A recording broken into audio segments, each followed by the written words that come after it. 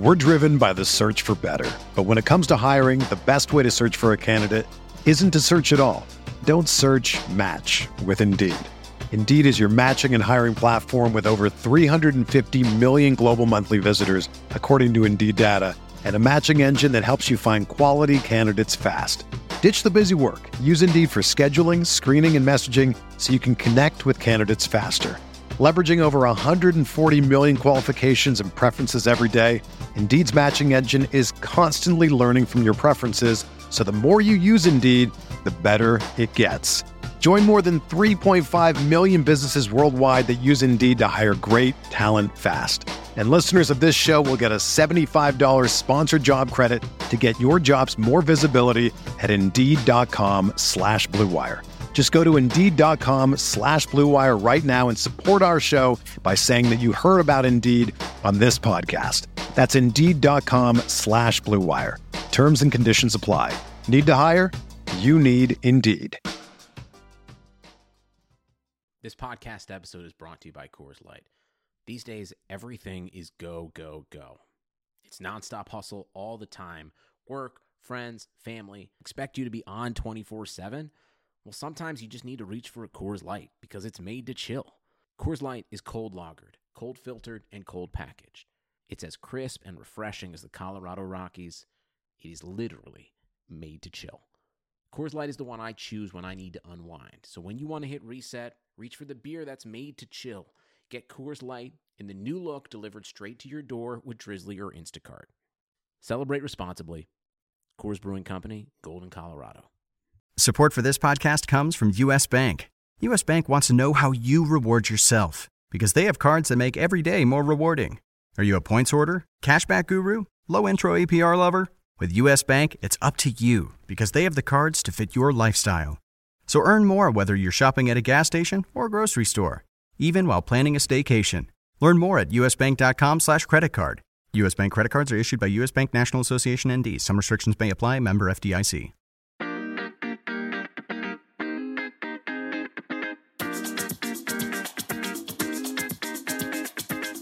This is the RotoWire Fantasy Football Podcast.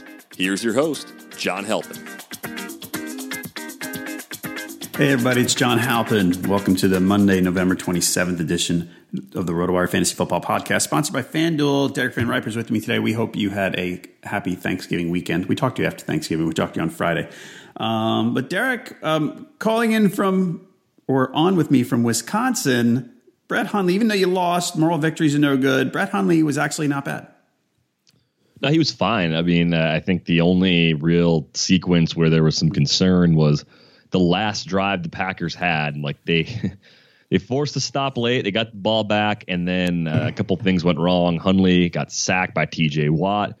Jamal Williams ran out of bounds on a play, stopped the clock. I mean, just stupid things that ultimately probably were the difference, but you just got the feeling watching that game, even though the Packers played well offensively, that they weren't going to come up with a big stop when they needed one late. Right. And they didn't get it. And that's just what it is. So I don't know. I mean, I guess this is kind of like the post-Chicago reaction where you see Hundley's numbers and you think, all right, well, he looks okay. He hit Randall Cobb on that broken play. I made a few other nice throws as well. And it's not like he's lacking tools. It's just the range of outcomes with him is all over the place. And I think a lot of it comes from, feeling the pass rush, being able to make those second and third reads consistently. It seems like that's an issue, and you can't get on the same page with Jordy Nelson. I mean, Jordy Nelson continues to be unusable, but Devontae Adams is perfectly fine, it appears. His price has been falling in DFS, and he's actually been a pretty solid value throughout the time Hundley's been the starter. Right, and Jordy's dead to us.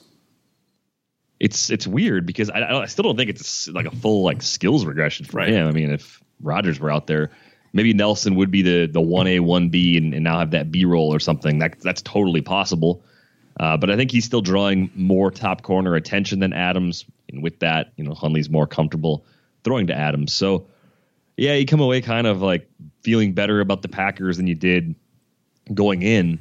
But then you think, well, okay, I felt good about them coming out of that Chicago game, and then the Baltimore game happened. So unless Baltimore's defense is truly Super Bowl caliber, I think we still have to be a little bit hesitant to buy in a lot on what the Packers are doing. I mean, the good news for them, the Bucs at home this week and the Browns on the road the week after. So you never know. I mean, I 2 wins are possible at least. And if you're a Packer fan, you're just crossing your fingers that Hundley can keep them in the mix for maybe that last wild card spot, and Rodgers makes it back at the end of the year to put him over the top. Right. And look, yesterday you got some encouraging signs on that. So we'll see. All right, folks, we're going to go through Sunday's games, just a few notes on each. If you have any more questions about them, you think we missed anything, whatever it might be, tweet us. I'm at JHalpin37. Derek's at Derek Van Riper. You can also tweet us at RotoWire and catch up on the news. Well, we'll talk about some of the injuries at RotoWire NFL. Bucs Falcons first. The Falcons are picking it up a little bit, aren't they? Yeah, I'm kind of wondering if if it's going to be them or if there's going to be one other team that we're sleeping on a little bit in the NFC. Maybe it ends up being one of the wild card teams, and maybe the Falcons are one of the wild card teams. But up to 7-4 now. The Saints coming off a loss yesterday, only a 1-game difference now between those teams. The Bucs, of course, are kind of out of it at this point. And the Panthers, I mean, it makes you wonder, is this easily the toughest division in the league right now? Because you've got 3 teams that are legit contenders to win the NFC. I mean, whichever one of those teams, if one of them doesn't make it, whichever one does get a wild card is going to be the trendy playoff stack when you start looking at your playoff fantasy leagues. Well, you might have both wild cards from there. Could. I mean, right now, if you look at the other divisions, I mean, the Seahawks would be the other team in that mix, right? But in the North, Packers, Lions, right? The East, no way. I mean, after the Eagles, they kind of stink. So I don't know. I think you might get. I mean, we'll see what happens with Saints Panthers this week, but I think there's a pretty decent chance that you could get both wild cards out of the South. Yeah, it's shaping up that way, and we'll see if someone can get hot and shake things up a little bit. And again, the Rams-Seahawks situation is the best case for a team outside of the South picking up a wild card, seeing how that could play out. But yeah, you look at the Falcons, things are starting to click. Julio had a monster game. I mean, the thing about owning Julio Jones, I think I said this back during draft season, it's great if total points over the course of the season are your goal. It's maddening if you're trying to win head-to-head matchups. It's been that way, it seems like, forever. I'm happy I've got him where I do, because one of those leagues is the Stake League, and it is all about total points as far as whether or not you're eating or paying for meals at the end of the season. But why can't we just get more consistency from him? He's clearly still a very good, if not still elite talent, and yet the production is just weirdly erratic for a player of that caliber. Right. I agree with you 100% on that. And it's not all about, some teams just take him away. It doesn't seem to be that. Otherwise here, when Devontae Freeman comes back, and we don't know when that will be, he was out for his, I believe, second straight game with a concussion. Has Tevin Coleman earned more work? I mean, do you think it goes back to the way it was, which was kind of I think it was a 2/3, 1/3 kind of deal in favor of Freeman, but Tevin Coleman's pretty good back. Yeah, I mean, they paid Devontae Freeman a lot of money, though, that contract extension. So I think as long as he's healthy, he's still the guy, and probably by a similar margin. Maybe they go from 65-35 to 60-40 or something like that. But this is a nice luxury to have. I mean, when you have 2 backs that can carry the load like that, it really goes a long way towards keeping them both fresh for later in the year. And if one goes down, you have a guy that keeps your running game going at a high level. So I like what Atlanta's been doing these last few weeks. Matt Ryan finally having a big game, lost a TD to Mohamed Sanu because one of the Julio Jones TDs was a 51-yarder from Sanu. So if you're a Matt Ryan owner, you're a little frustrated by that, but it's the little things, I guess. And you look at the rest of the options in Atlanta. I mean, the 2 backs, Julio, and then Sanu is kind of viable. I still don't trust Austin Hooper. I mean, I think he's more of like a desperation GPT. Yes. You got injuries maybe in season long, and you look at the matchup and it checks out, but he's still one of those guys that I want a little bit more from, and I just don't think we're going to see it consistently down the stretch here in 2017. All right, and remember, Falcons have the Vikings coming to town this week, so not easy for any of them. On the other side of this one, a little bit of news. Doug Martin, concussion. too early. We're doing this again 9 o'clock Eastern on Monday morning, so we're not sure what's up with Doug Martin.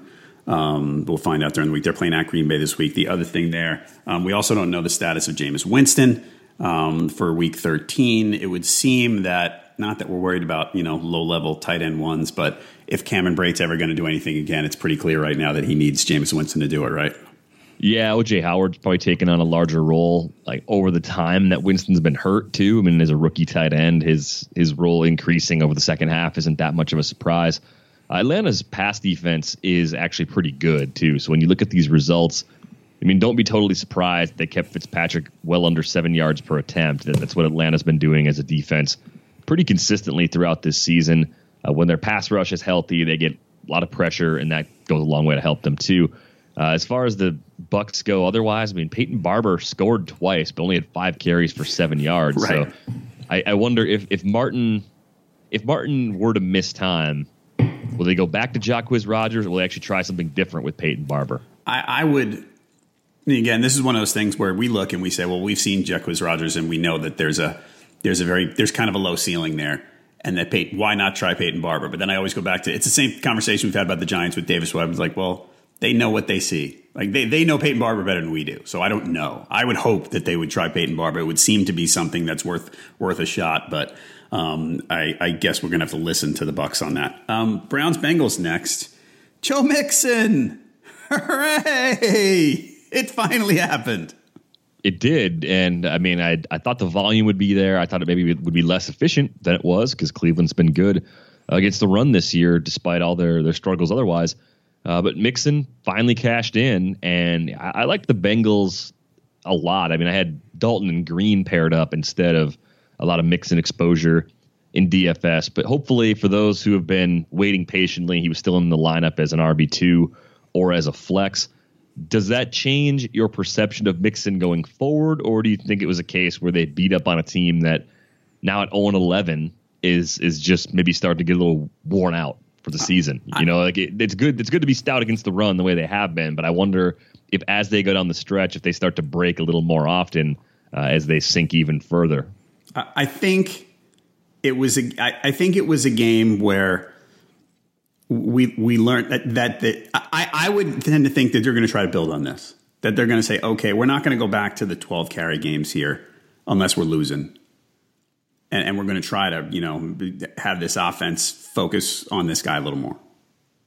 That's a guess. I think that's probably what they've hoped to do. And this yesterday you looked at, because the Browns, like we've talked about before, the Browns' run defense is not that bad, or has not been that bad. So I think this is something to build on. I also want to talk about on the other side of that. I mean, Crowell had a nice game, but I want to talk about Duke, because Duke he didn't have a huge game. But last week, the Browns talked a little bit about someone, I forget who it was, I don't know if it was the offensive coordinator, was quoted as basically saying, we know he's one of our playmakers and we want to get the ball in his hands more. We want to get the ball in his hands as much as possible. So yesterday, Duke goes 6, and so he has 10 touches.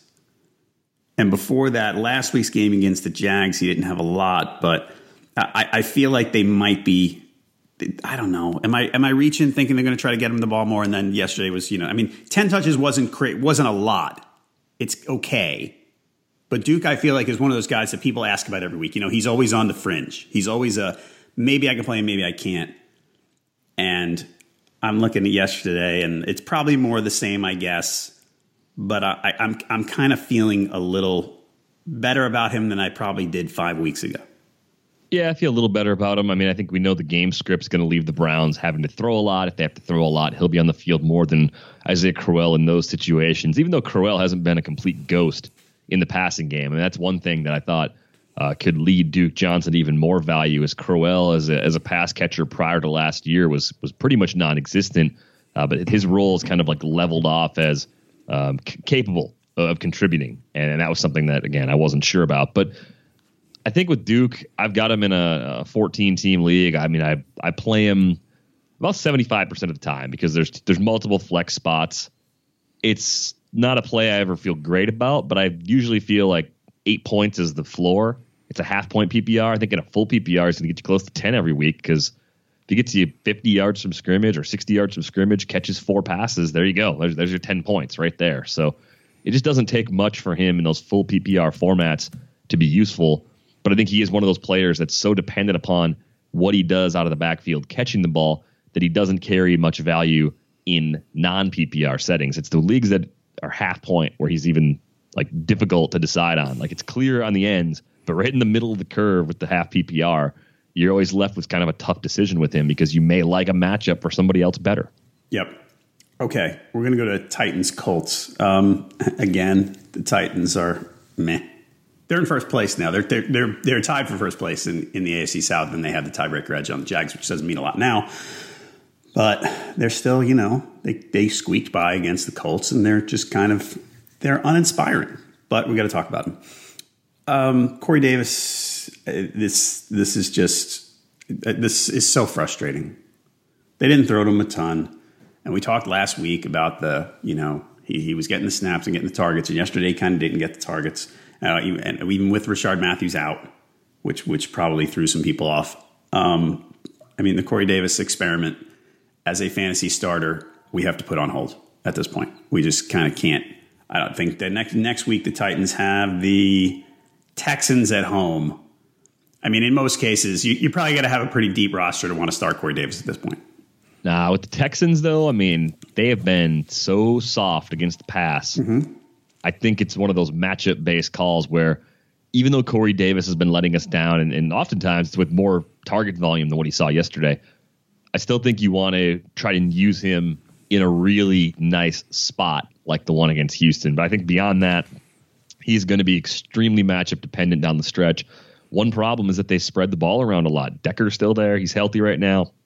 Delaney Walker led the way with 63 receiving yards. He had the TD from Mariota.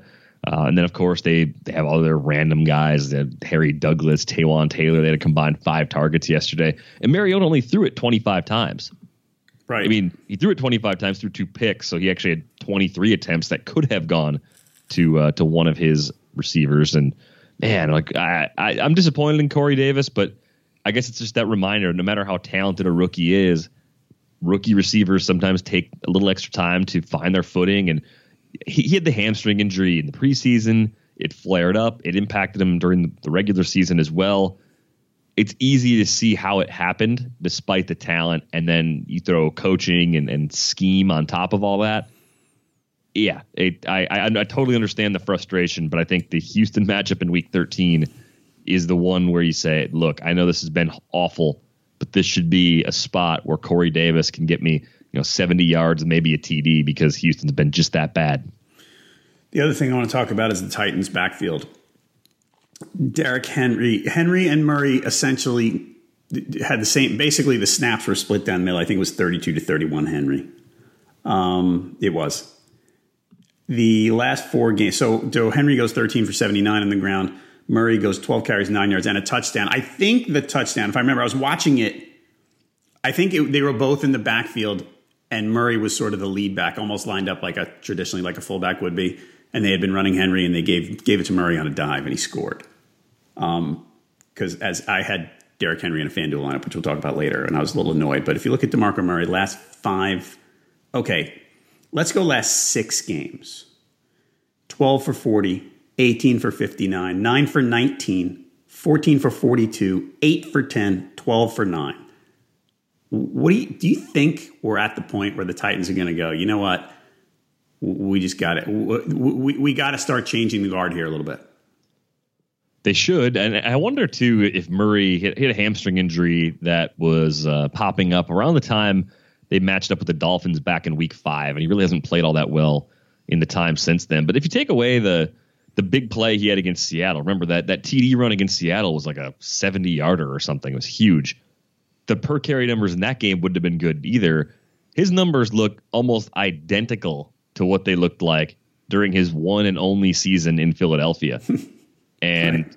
People aren't like smashing the table in declaration that he's done, but I think he's done. Like, I think the workload caught up to him. I mean, and maybe he's playing through an injury and that's why he's not good. And next year he can show us there's still something left in the tank.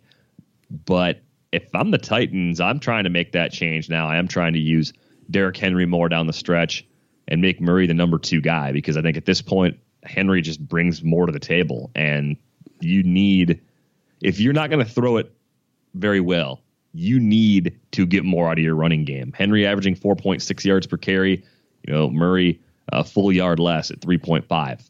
That's a big, big difference for that offense and getting first downs and winning the time of possession battle. So I think they have to make that change. All right. Yeah. It's if I owned DeMarco Murray, I'd worry. And you've been lucky lately because he's been scoring touchdowns with him. I mean, that's been, and he catches a few passes, which is nice, but the touchdowns have covered up the ugliness. Bills Chiefs. Oh my God, the Chiefs. I mean, what a disaster. What a colossal disaster this has turned into after the way they started. And we all thought that, hey, maybe maybe they've really done it this time. Maybe they've turned the corner. Maybe the offense is a little different. It seems like, great analysis here. It seems like opposing defenses have figured them out. Yeah. If you're Andy Reid, do you make the move to Mahomes now? Okay. Do you follow Jeff Schwartz on Twitter?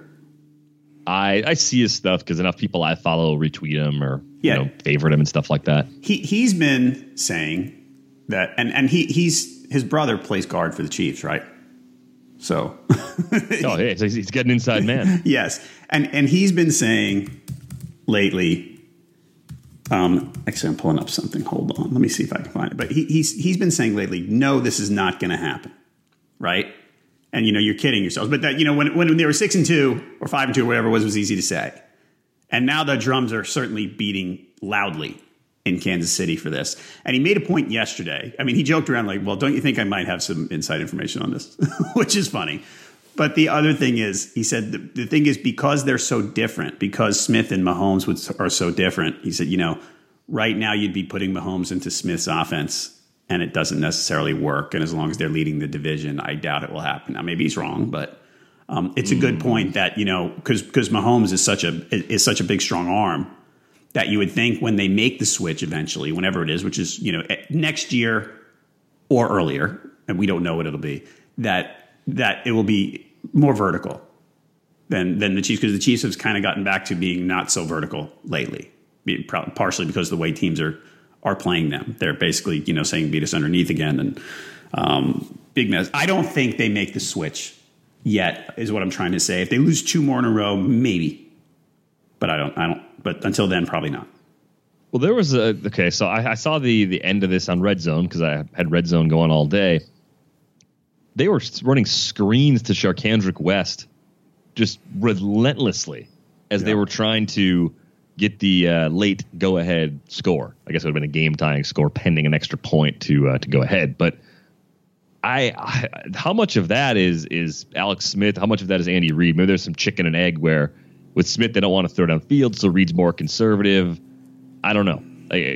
Or maybe they're just too conservative because Andy Reid's system doesn't work. I honestly don't know. I think the takeaway that you just laid out there, that they're too different as quarterbacks. I think that what that does for me is it undercuts how big an NFL playbook actually is. They have plays to throw the ball downfield, they just don't call them. Like they have to. Right. They have to over the course of training camp and preseason and then regular season so far. They have to have gone through all sorts of scenarios to be more prepared if something happens to Alex Smith where they could make the transition if they had to. But because they were playing well, because they were winning, I mean, they're 5-0, they didn't really think they'd have to make that call this year. I mean, they had the fortunate problem of a veteran quarterback playing at a level that was higher than anybody expected, and the league just seemed to be totally thrown off by it. They're not anymore. Yeah. And if you're the Chiefs, I mean, what do you owe Alex Smith at this point?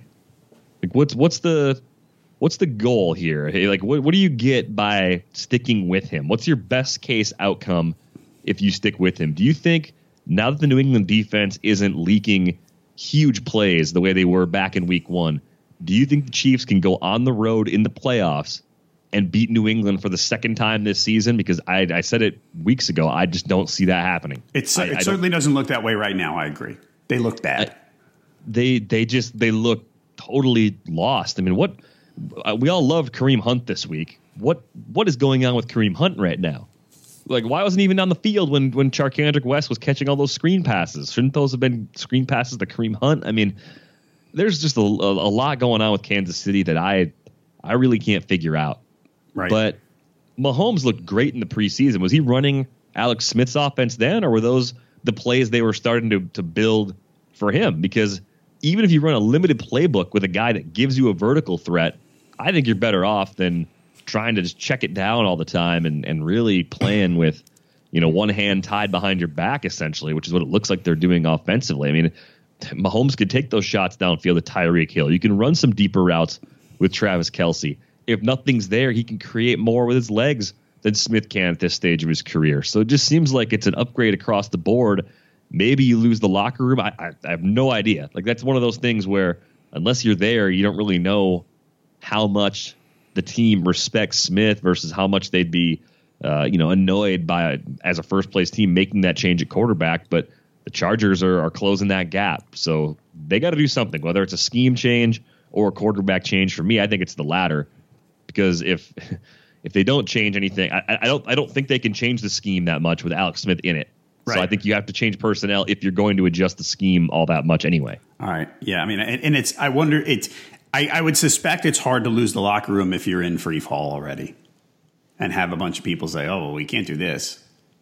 You know what I mean? I mean, I'm not there, but if your argument, you can't say, it's not like they're 7-3 and have won 3 of their last 5 games and the change wouldn't make any sense. I mean, I don't know. Again, I don't know how ready Mahomes is, but I don't know if I think they're going to have to free fall a little more to make this change. The other thing, you mentioned Kareem Hunt. Yeah, 11 carries for 17 yards, not catching the ball as much. They're going to the Jets this week. The Panthers, they put up a lot of yards yesterday on the Jets, but it was, there was an end around and a big McCaffrey play that accounted for a lot of the rushing yards. So it was probably a little, I don't get fooled by that box score is what I'm trying to say. Could you, at the Jets bench, would you be looking to bench Kareem Hunt if you owned him? In a sense, yes, but I also don't know what I'm going to have my bench that I actually like better. I mean, right.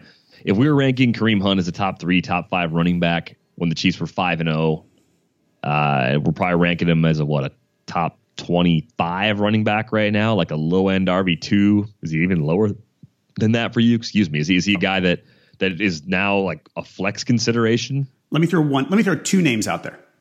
I'm looking at the Week 13 schedule. We have not, again, Monday morning, we haven't done rankings yet. Off the top of your head early in the week, would you start Jamal Williams or Kareem Hunt? Jamal Williams home against the Bucs. If we're assuming that, Jamal Williams gets the same kind of workload because Montgomery and Jones and everybody else are still hurt. And thinking about the Chiefs matchup, wow, that's about where the line would be. And okay. I don't know if you're in a league where you still have trades until like the middle of this week, and a lot of leagues have had their deadline pass already, I think. If you threw Jamal Williams plus something else offer at Kareem Hunt, would that owner be tempted to take it? Maybe. I mean, the Williams role can shrink quickly if Montgomery gets healthy or if Aaron Jones gets healthy, but those are reasonable ifs. Jones is out several weeks. So with Montgomery, they rushed him back too quickly the first time. It came back to burn him. So, man, I thought the setup against the Bills was good. The per carry numbers against Dallas and the Giants were okay, over 4 yards per carry. Just didn't get the volume against Dallas. But the TD drought continues. It's remarkable, and part of that's the Chiefs not being in a lot of great spots either. But 8 consecutive games without a touchdown after he had 6 in his first 3 games. Yep. The other one that I was going to ask you, the other name is, all right, so we'll get to this in a minute. Damian Williams hurt for the Dolphins. If he's out, Kenyon Drake at home against the Broncos or Kareem Hunt? I'd play Kareem Hunt. I don't think that's a good setup for Drake. I mean, even though Denver's defense has taken a step back. So I guess in the first scenario with Williams, if I'm making that call right now, I'm still playing Kareem Hunt, but man, that's close because Williams against Tampa should be able to do a little more damage. He's had a couple of tough matchups where he's got volume and he runs hard. Yeah. I don't think he's extremely talented. I think he's a solid NFL back, the kind of guy that might be around for a while, but I don't know if he's going to be, a starter for years and years. I think he's more of a rotation back long term. All right. Well, we talked about Kenyon Drake and Damian Williams. Let's go to that Dolphins-Pats game. Damian Williams, shoulder injury. Sounds like he's going to be out a while. You told me before we started recording. Extended time, they say. Okay. Kenyon Drake might be on tap for a bigger workload, so that's interesting. And his game's coming up. Denver at home, New England at home, at Buffalo, at Kansas City. On the other side of all the Patriots, you know what? I had to do picks this week, and I looked, and with the spread, I said, I'm not laying 17.5 points. I'm not doing that in an NFL game here. And, darn it, it was close. I didn't quite get there. This game, and part of it is because it was a blowout, I guess. But yesterday, at least, there was enough to go around for both Dion Lewis and Rex Burkhead. Yeah, and I think that had a little more to do with this game getting fairly lopsided earlier. It was 21-10 at the half. It was 28-10 at the end of the third quarter. They're not afraid to throw with Brady if they're up late. I mean, there's just certain times where I think they just want to get out of a game and grind it out, and that's what they did because they could. And Miami's been bad against the run, so exploiting the weakness also makes perfect sense in this one as well. So yeah, at the expense of Danny Amendola's production, I guess it was Burkhead and Dion Lewis who did it, and James White has really seen his role diminish here in recent weeks.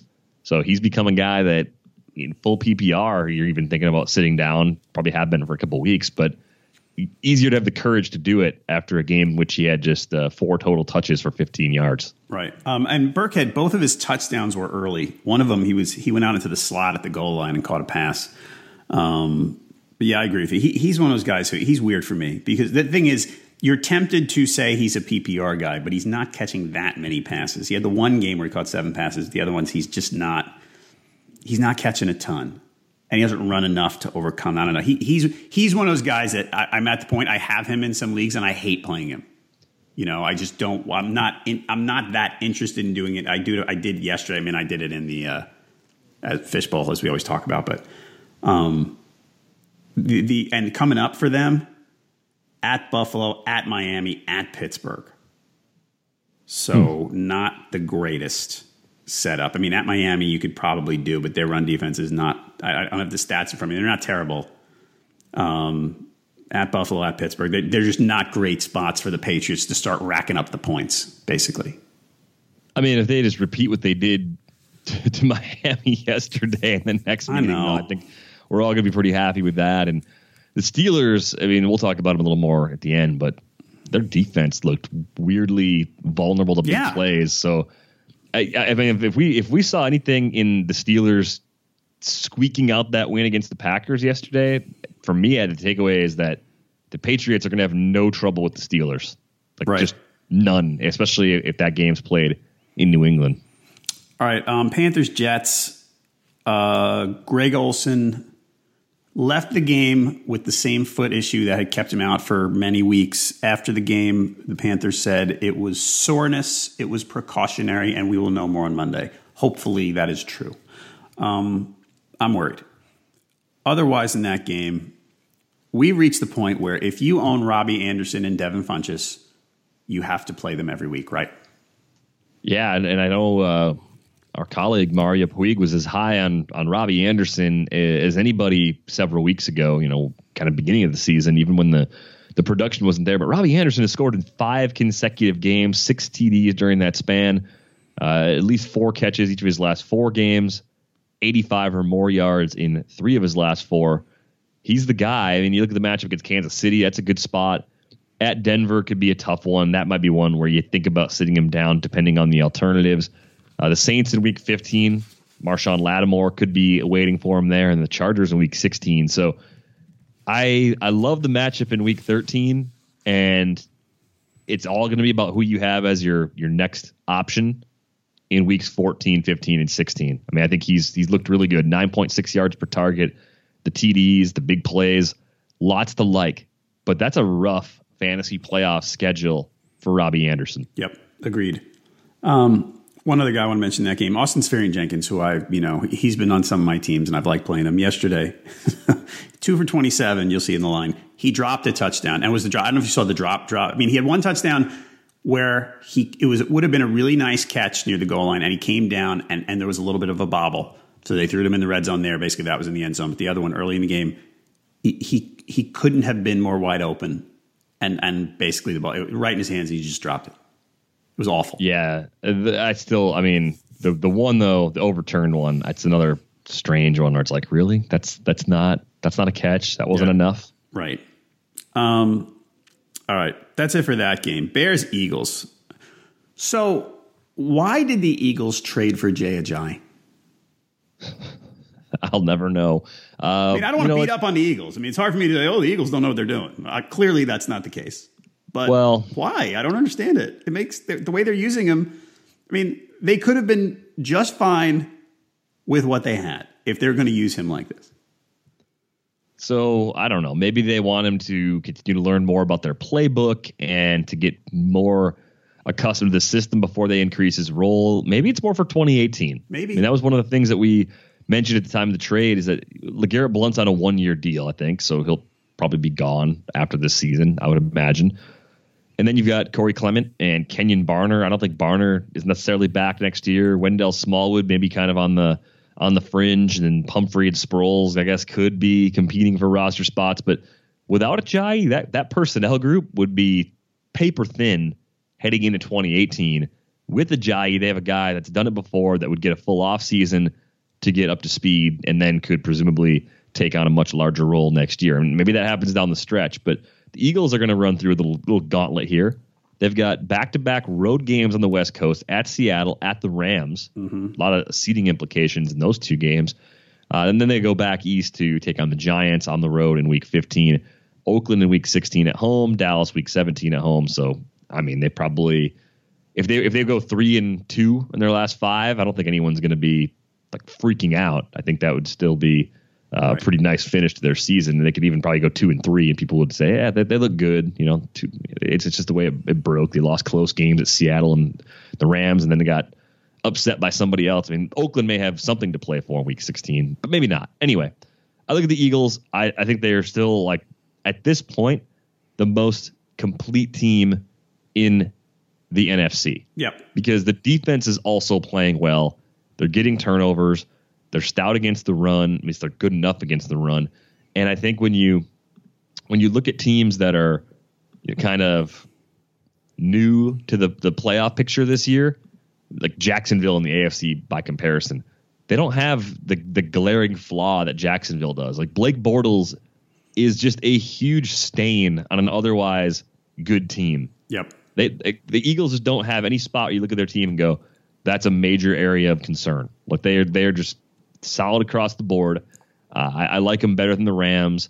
I like them a little better than the Saints. I think the Eagles are the NFC's best chance right now to beat the Patriots in the Super Bowl. And the Vikings, if Case Keenum is real, the Vikings might be second. Okay.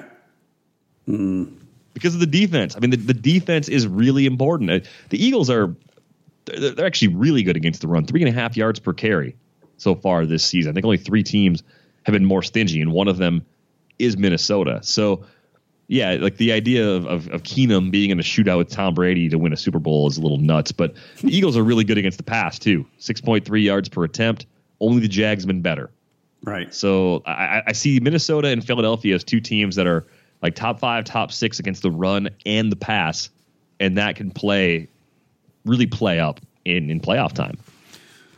All right, folks, FanDuel is fantasy football for everyday fans with new contests starting every week. No busted seasons. There's something for everyone with lots of contests to choose from, and they start at just $1. Just pick a contest, choose your team, and watch your score real time. I mentioned earlier, I promised last week after we discussed Paxton Lynch and his matchup with the terrible Raider defense that I promised to start Paxton Lynch in the NFL Sunday Million, which I did. And it didn't go well. I stacked Lynch and Emmanuel Sanders, and I got a combined 5.34 points from them. Well, fortune favors the bold, just not every single time. So you took a swing and you missed. So you come back, you get back on the horse in week 13, and it'll be fine. Your bold move will work eventually. You think so? It has to. All right. I had Julio in that lineup. That's the sad part. That's the part that's frustrating. I mean, he was 24% owned, 24.1, so it's not like I was the only guy, but you have Julio in a lineup and you think, that's such a great head start the way he played. I had Julio and Le'Veon Bell. That's a good foundation. Yeah, it was hard to cash without Julio this week because he was so high owned and did so much damage. But yeah, I think as long as you don't empty your bankroll before you hit on a bold call, you'll hit on one eventually. I guess, and that was the idea because Lynch was so cheap. But whatever, and he ran a little bit. That was the exciting. Early on, he had 2 carries for 20 yards, and I said, "Hey, see, that's it." I mean, if he throws one touchdown and maybe runs for 40 yards, I might be in okay shape. I didn't know Paxton Lynch was really known for his mobility. He had 13 rushing TDs, I think, his second year. I mean, he's a big Memphis. Dude, right? But supposedly, when he came out, they said he can actually, even though he's so big, but he can actually run a little bit. He's more mobile than you'd expect. So at least I think I'm remembering that correctly. More mobile than you'd expect, which would describe pretty much everybody at RotoWire. Wow. You could put that in everybody's scouting report, and it would be true. And it's people that are all like different ages and sizes and shapes, and yeah, we're all a little more mobile than you would think because we at a glance looked like we'd be terribly immobile. Why are the Broncos stacking the 6'7" quarterbacks, by the way, with Brock and Paxton Lynch on the same roster? They like the downhill plane, like it doesn't. I just think the NFL prototypical size for a quarterback thing is still one of those goofy things that people are looking for, and that I don't think it makes a big difference. I mean, sure, if you have otherwise equal skills, would you rather be 6'4" or 5'11"? You'd rather be 6'4" because you could see clearly over the giant lineman blocking in front of you. But that extra height in and of itself doesn't really do much for you skills wise. I mean, you don't need to be 6'7" over 6'4", but yeah, Lynch, and we won't know about Paxton. We'll talk more about Paxton Lynch later, but he's injured. We don't know what the status is yet. Over 2.5 million players have won a cash prize playing like FanDuel. I was not one of those yesterday, obviously. To take advantage of our special offer for new users, sign up today at FanDuel.com/RW. You'll get a free 6-month RotoWire subscription plus a free entry into the NFL Sunday Million, which offers more than $1 million in cash prizes, and that's with your first deposit on FanDuel. Just visit FanDuel.com/RW. Void where prohibited. Thanks, FanDuel. All right, Seahawks-Niners. We had a Jimmy G sighting at the end. And nothing against CJ Beathard. I hope he's okay. But he got hurt late. Jimmy G came in with, a minute and a half left and threw a touchdown pass. Yeah, they should have started him, clearly. I mean, the per second production was elite from Garoppolo. It seems like, though, like with the Niners, like they know how bad they are right now, and they don't want to, I don't know, they don't want to like shatter Jimmy Garoppolo's confidence by making him play on a terrible team and then have him go through the entire offseason just doubting his life. But they also sound like they're going to give him the franchise tag. Yeah. So that's kind of interesting because everyone's like, oh, well, he's going to be paid. He's the average of the top 5 quarterbacks. Yeah. But if he's bad, they don't have him as a big cap hit for the next several years. Like I think it's kind of smart. Like, reasonably speaking, in their situation, because you get a 1-year period to evaluate a guy. It's not like, I don't think the Niners are up against the cap. They don't have that much talent, so that doesn't matter from a team standpoint. They're gonna have a bunch of young players that they bring in next year to take on larger roles, maybe a free agent or two, but ultimately keeping him away from this terrible team could be a good idea. The only thing I would say that's an argument against that is if you think pieces that are on this roster right now are going to be important pieces next year. And that could be the case. Guys like Carlos Hyde, Marquise Goodwin, maybe more of like a 3 when you get a Garcon back, if you bring him back in or add a number 1 receiver or whatever. But I don't know. I tend to err more on the side of playing time against real NFL teams is currency and it's valuable, and you shouldn't waste it on CJ Beathard if you think Jimmy Garoppolo is your starter next year. But there's a lot of moving parts, of course, so we'll see. We'll see what happened to Beathard, if he's actually going to miss time or not. And I'm guessing the fan base will be just feverishly calling for Garoppolo to get the start in week 13. And Beathard said Didn't think he. I'm reading from the RotoWire blurb. Doesn't think he tore any ligaments. Saying his injury could just be a bone bruise. It was a nasty looking hit. It was they basically got both his legs on the way down. The Seahawks side, I mean, geez, with the Eddie Lacy, I was kind of hoping McKissick would get more work, even though he's a little guy, just because of he's clearly their best playmaker in the backfield, and they just let Lacy plod for junk. For useless, not useless yardage, but it wasn't. It's just there's nothing impressive here. There's nothing. He's not good. I would pick up McKissick if he's still out there in a shallow league. They've got to do something to get the running game going. You don't want to be one-dimensional. I know Wilson can make a lot of plays himself. He had a rushing TD in this one, 2 through the air, 1 to Nick Vannett, but 1 to Jimmy Graham. Paul Richardson actually led them in receiving yesterday, 7 targets, 4 for 70. And then Doug Baldwin was quiet, which was surprising to me. I thought he was a pretty safe cash play. Easy top 10 receiver for this week, and it didn't turn out that way. Carlos Hyde in full PPR had 7 catches, but only a total of 68 yards from scrimmage on 23 touches for Carlos Hyde. Yep, that was not good. Yeah, he got 13 targets or something in the passing game. 13 targets. Yep, sounds nice. So Saints Rams, it was a little lower score. We talked on Friday about how this might be a little lower scoring than the over-under would have suggested. The over-under was 54. So the Saints, the backs were still, Ingram wasn't so great, but Kamara he's ridiculous. He's ridiculous. Yeah, he's running a lot of routes too, which is pretty interesting.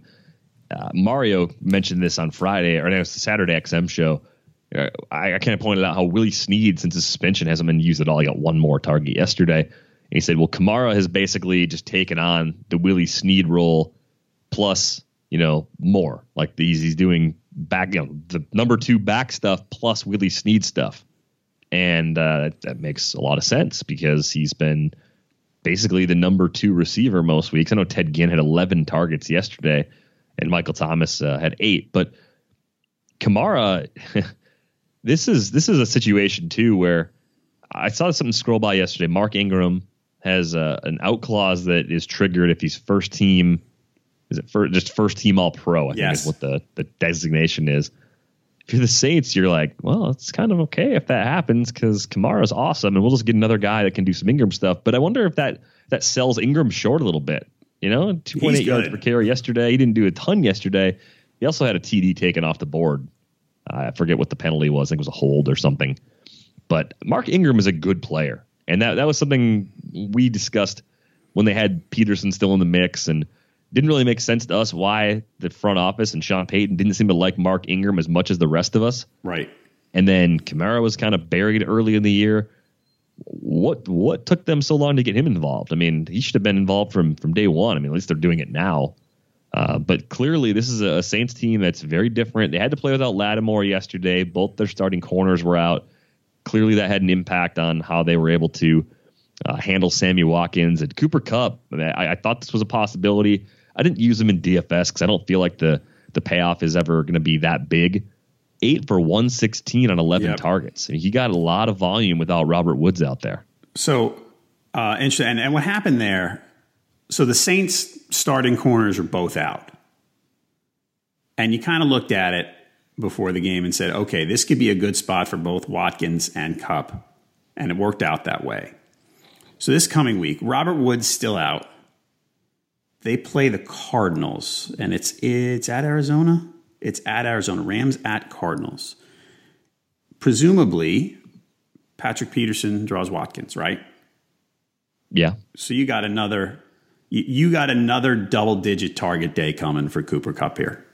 And I know, and basically we've talked about the off receiver with against the Cardinals has done well, like Dede Westbrook did yesterday. He didn't do great, but he did okay. But the offer, basically Peterson has done a good job on the number 1 receivers, and the second receivers on other teams against Cardinals have done very well because the second corner is not good. I don't know that I'd want to go as far as starting Josh Reynolds from the Rams because that's the number 2. Kupp's a different guy because he's a slot guy, but I think Kupp's going to be a nice play this week. Yeah, the setup for the next few weeks looks good for Cooper Kupp as long as Woods is out because Watkins will draw the attention on the outside. and Kupp will match up against slot corners and probably get some mismatches. And it just seems like Goff really has that trust with Cooper Kupp, even in times where maybe he shouldn't. The question I have for you, though, with Sammy Watkins, 3 TDs now in the last 4 games, coming off a season-high 9 targets. That matches total from the last 3 games combined, though. Where are you at with Watkins? I mean, for the season, he's at 10.4 yards per target. He's had a few big catches that have really kind of bolstered that number. Should we be optimistic about Watkins down the stretch? The Arizona matchup is a tough one. Home against Philly, kind of tough. At Seattle, not as tough as it would have been with Sherman out.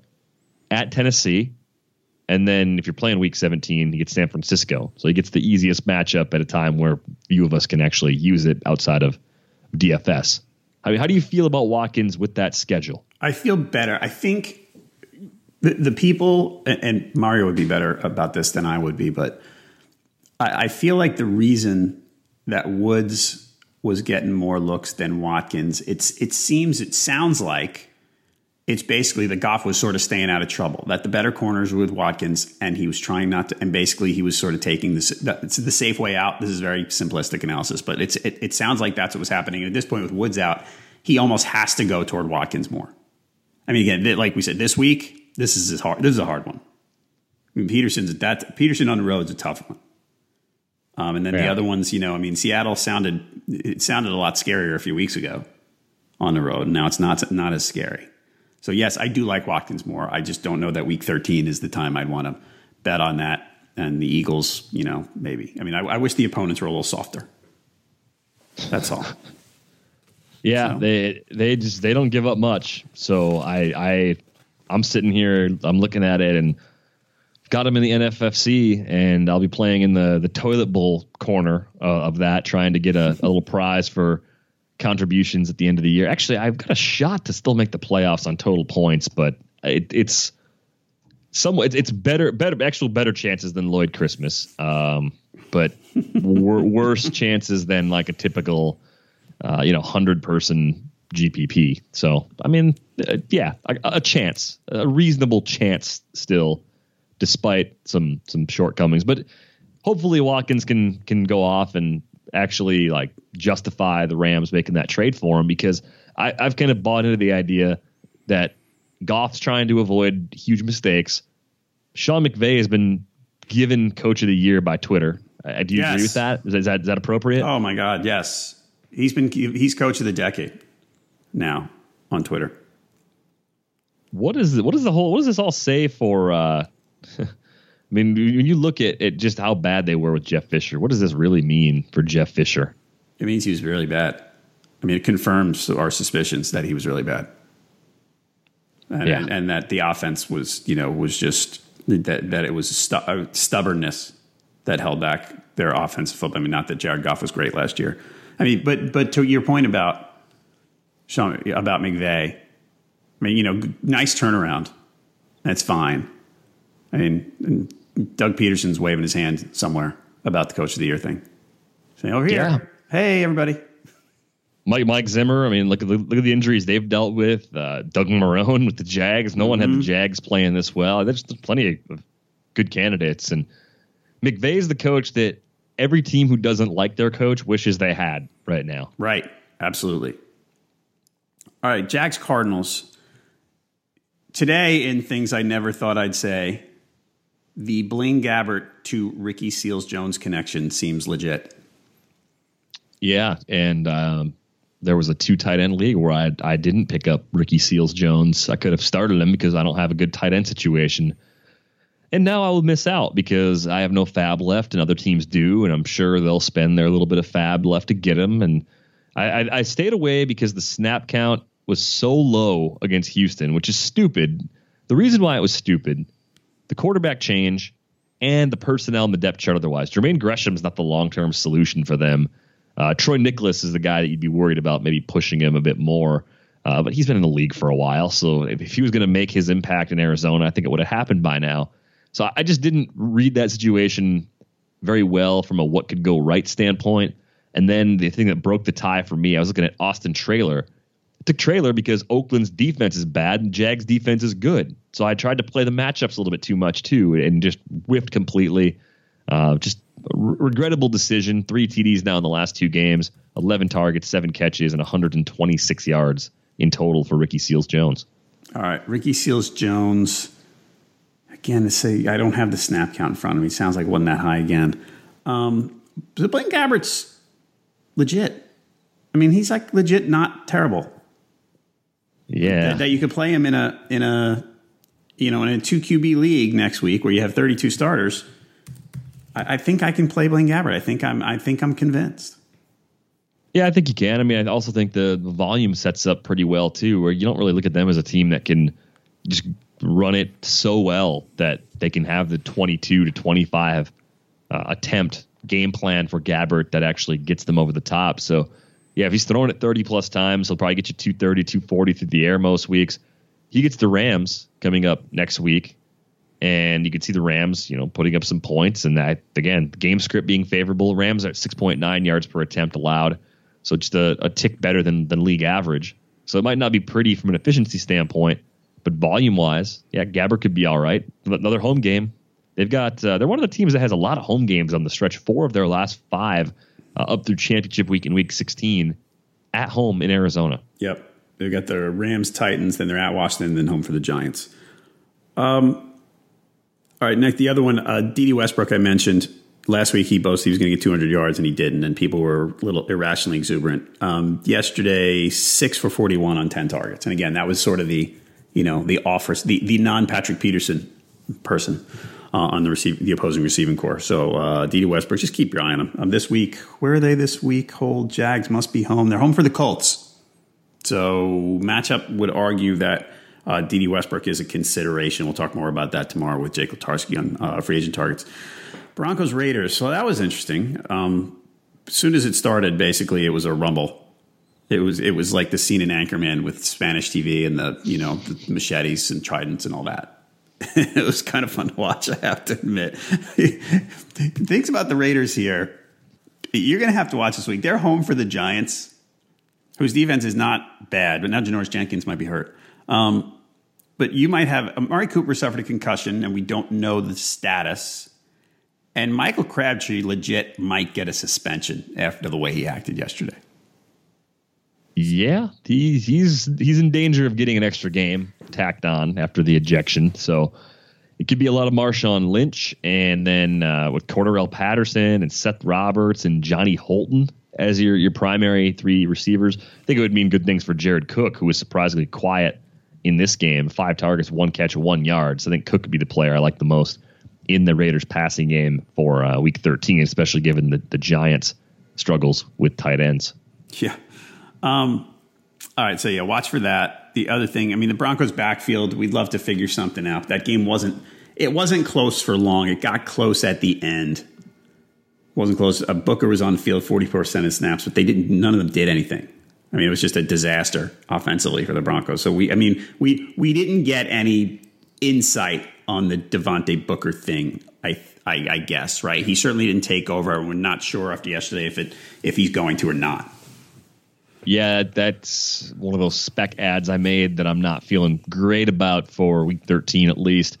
But looking at this, Trevor Siemian comes in relief, throws 2 TD passes, 1 to Cody Latimer, 1 to Benny Fowler, against one of the league's worst pass defenses. Demaryius Thomas and Emmanuel Sanders combined for 8 catches and 30 yards on 14 targets. Holy cow. Like, what happened, Denver? Like, what is going on with your team? Yep. It's bad. It's really bad. And again, that was one of those, I watched via Red Zone, so I couldn't see a lot of it.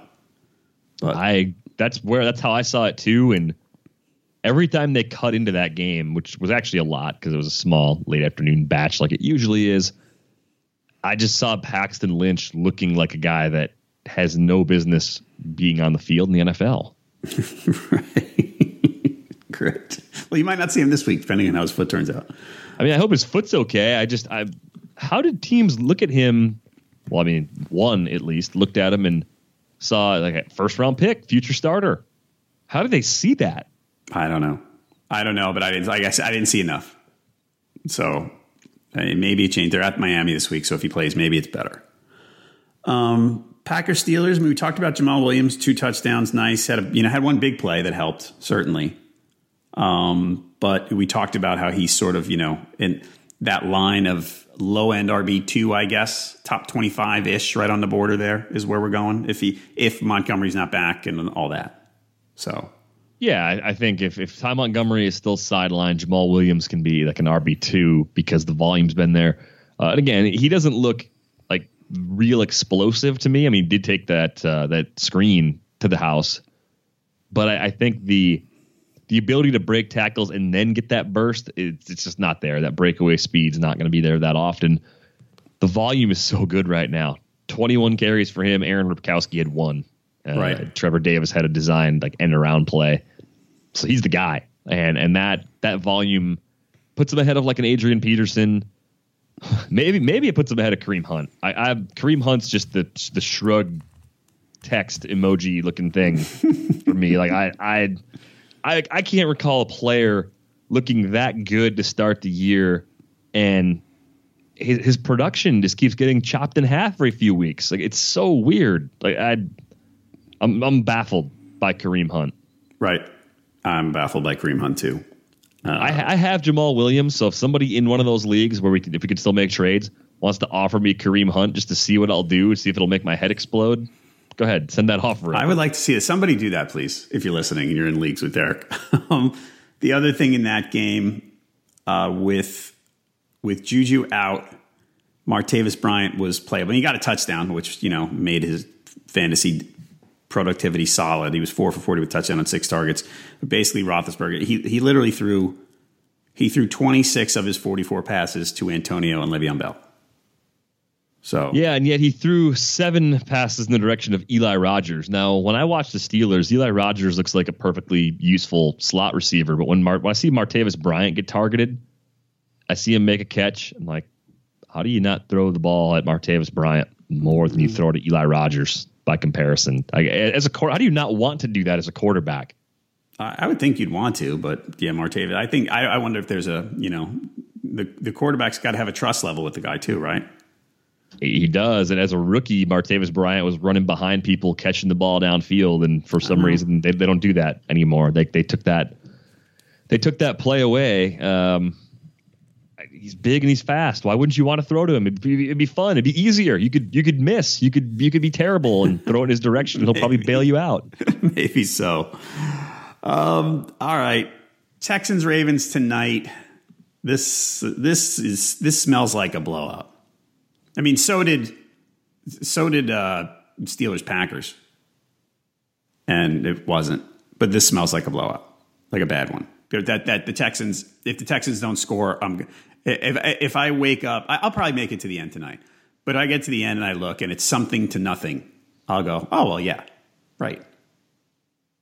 At what point do we look at the Ravens defense and say, wow, like this is actually a good enough defense where maybe they're a scary team to have to face in the postseason? Because they're kind of like the Eagles, 6.4 yards per attempt. So, a very small tick worse. And now the run defense is trending in the right direction with Brandon Williams back. 4.1 yards per carry on the season doesn't scare you. Only 6 rushing scores, though. So if they end up trending more towards like a top 10 run defense and a top 5 pass defense, that's pretty darn good. Like, it's not an offense you like based on the way they've run it so far this year, but I don't know. They put up that 40 spot against the Dolphins. They shut the Packers out. I'm wondering if this defense is better than we gave it credit for throughout most of the season. It's pretty good. I think as bad as their offense is, and he's just not good. It's just you can see them. I think you and I talked about this a couple weeks ago. You look and your first instinct is that their offense isn't good enough to win a playoff game, but then you kind of go, could they win in Nashville? Sure, absolutely. Yeah. They could beat. Yes, they can win the early Saturday playoff game. Right, like that much I know. And then they can ruin the over/under in a game the following week against the Patriots. Like they could do something like that. Right. Like that's about as much as they can do, I think. Yeah, but they could win. Could they win at the Chargers? Yeah, or Kansas City? Yeah, probably. Mm-hmm. All right, so I have in a league, a PPR league. It's on Yahoo. I'm down 23, and I have Alex Collins. Yahoo says my chances of winning are 8%. What do you think? Do you think that's an accurate assessment? That almost seems high. Come on. 23 points from Alex Collins? 100 yards and a touchdown with 4 receptions. Right? You'd still be short by 3. Hold on. Let me see. That's the problem. Yeah, and I don't have a 100-yard bonus in this league either. Yeah, no bonuses. He's got 7 passes all year, John. I don't think he's catching, he caught 4 last week, so maybe he'll catch 4 again. But the bad thing is, in this league, I benched, in the flex spot, I benched Marvin Jones for Collins. So you would have won. I would have won. And I benched Robbie, but I wasn't going to start. I benched Robbie, I benched Sammy Watkins, and I benched Marvin for that spot.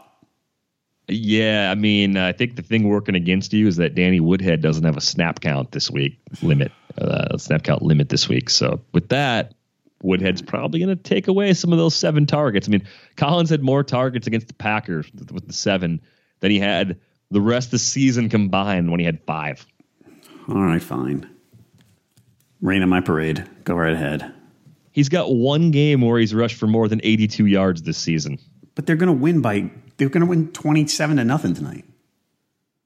I think they will win easily. Yeah. I am just not confident in Alex Collins doing a lot for you. I hope he does for your sake. I think you're at more like 3% than 8%. And it's funny, yesterday I jumped on Tim Heaney's Facebook Live Q&A, and I asked him who I should play. And he said Deion Lewis, which I would have lost. But he was not on the I was still on the Alex Collins bandwagon here. I'm confident. I'm more confident than 8%, I'll tell you that. All right. Well, hey, maybe this is the bold move that pays off for you. I hope so. So we'll see what happens. Well, I'll let you know tomorrow on Tuesday's podcast with Jake. All right, everybody, listeners to our podcast can get a free 10-day RotoWire trial at rotowire.com/pod. No credit card needed. That lets you check out nearly all the features on the site. Check it out now, rotowire.com/pod. Derek, we've got waivers with Jake and I tomorrow on the podcast. Kevin Payne has his waiver suggestions coming up, I think, tonight, right? Yep, late tonight or early. I think it's early Tuesday morning is when it actually gets posted, but it'll be done within the next 24 hours. All right. It's going to be a lot of D.D. Westbrook, I have a feeling. Just probably. Yeah. I'm not seeing it, but again, we talked about the speed and the things he brings to the table. That's obviously why people like him, but Bortles is just the restrictor plate on that offense right now. He really is. Did you see the interception, the Tyrann Mathieu interception? I may have seen it. It's just not popping into my head. I think he literally caught it. Bortles was kind of rolling to the right and tried to throw something near the sideline, and Mathieu was in front of him. I think Mathieu might have been 4 yards away from Bortles when he caught the ball. Like, he tried to throw it, and Mathieu was like, oh, it's going to hit me right in the face. Outstanding. That's great. And that's when you went, right, Blake Bortles. Right.